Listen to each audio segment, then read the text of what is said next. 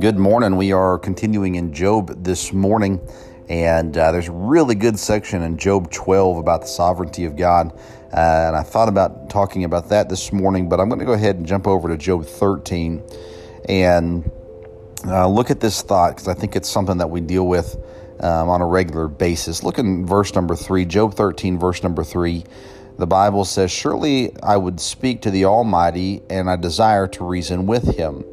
But ye," speaking to his friends that have been kind of bringing him down a little bit, saying that he's sinned, that's why he's going through all this. So he says to them, "But ye are forgers of lies, ye are all physicians of no value. Oh, that ye would altogether hold your peace, and it should be your wisdom."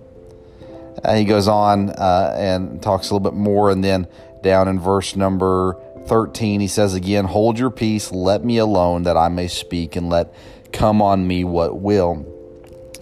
As I was reading this, I started to think about how many times our friends give us advice and we just accept the advice without prayer. I think oftentimes we have good friends and we value their advice, and we should. I hope that we can have friends in our lives that we can value their advice.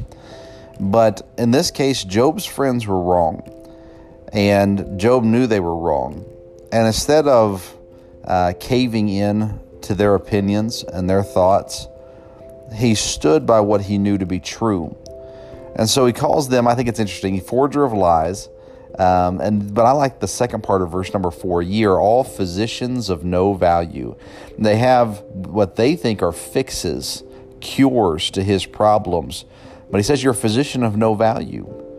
At the end of the day, he knew the only person who could fix his situation was God. And he asked them in verse number 5 that you would altogether hold your peace. He's asking them to be quiet, to stop giving advice, to stop giving opinion.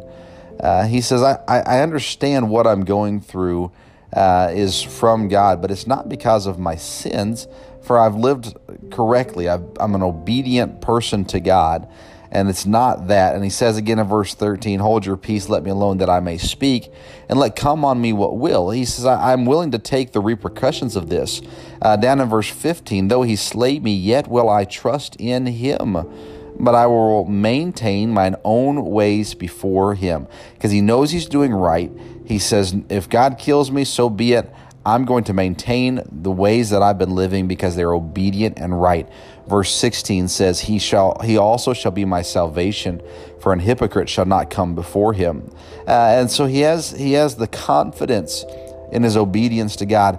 And I think so oftentimes when we listen to our friends' advice without prayer, we come back to this point of we lack confidence because we are not obedient to God.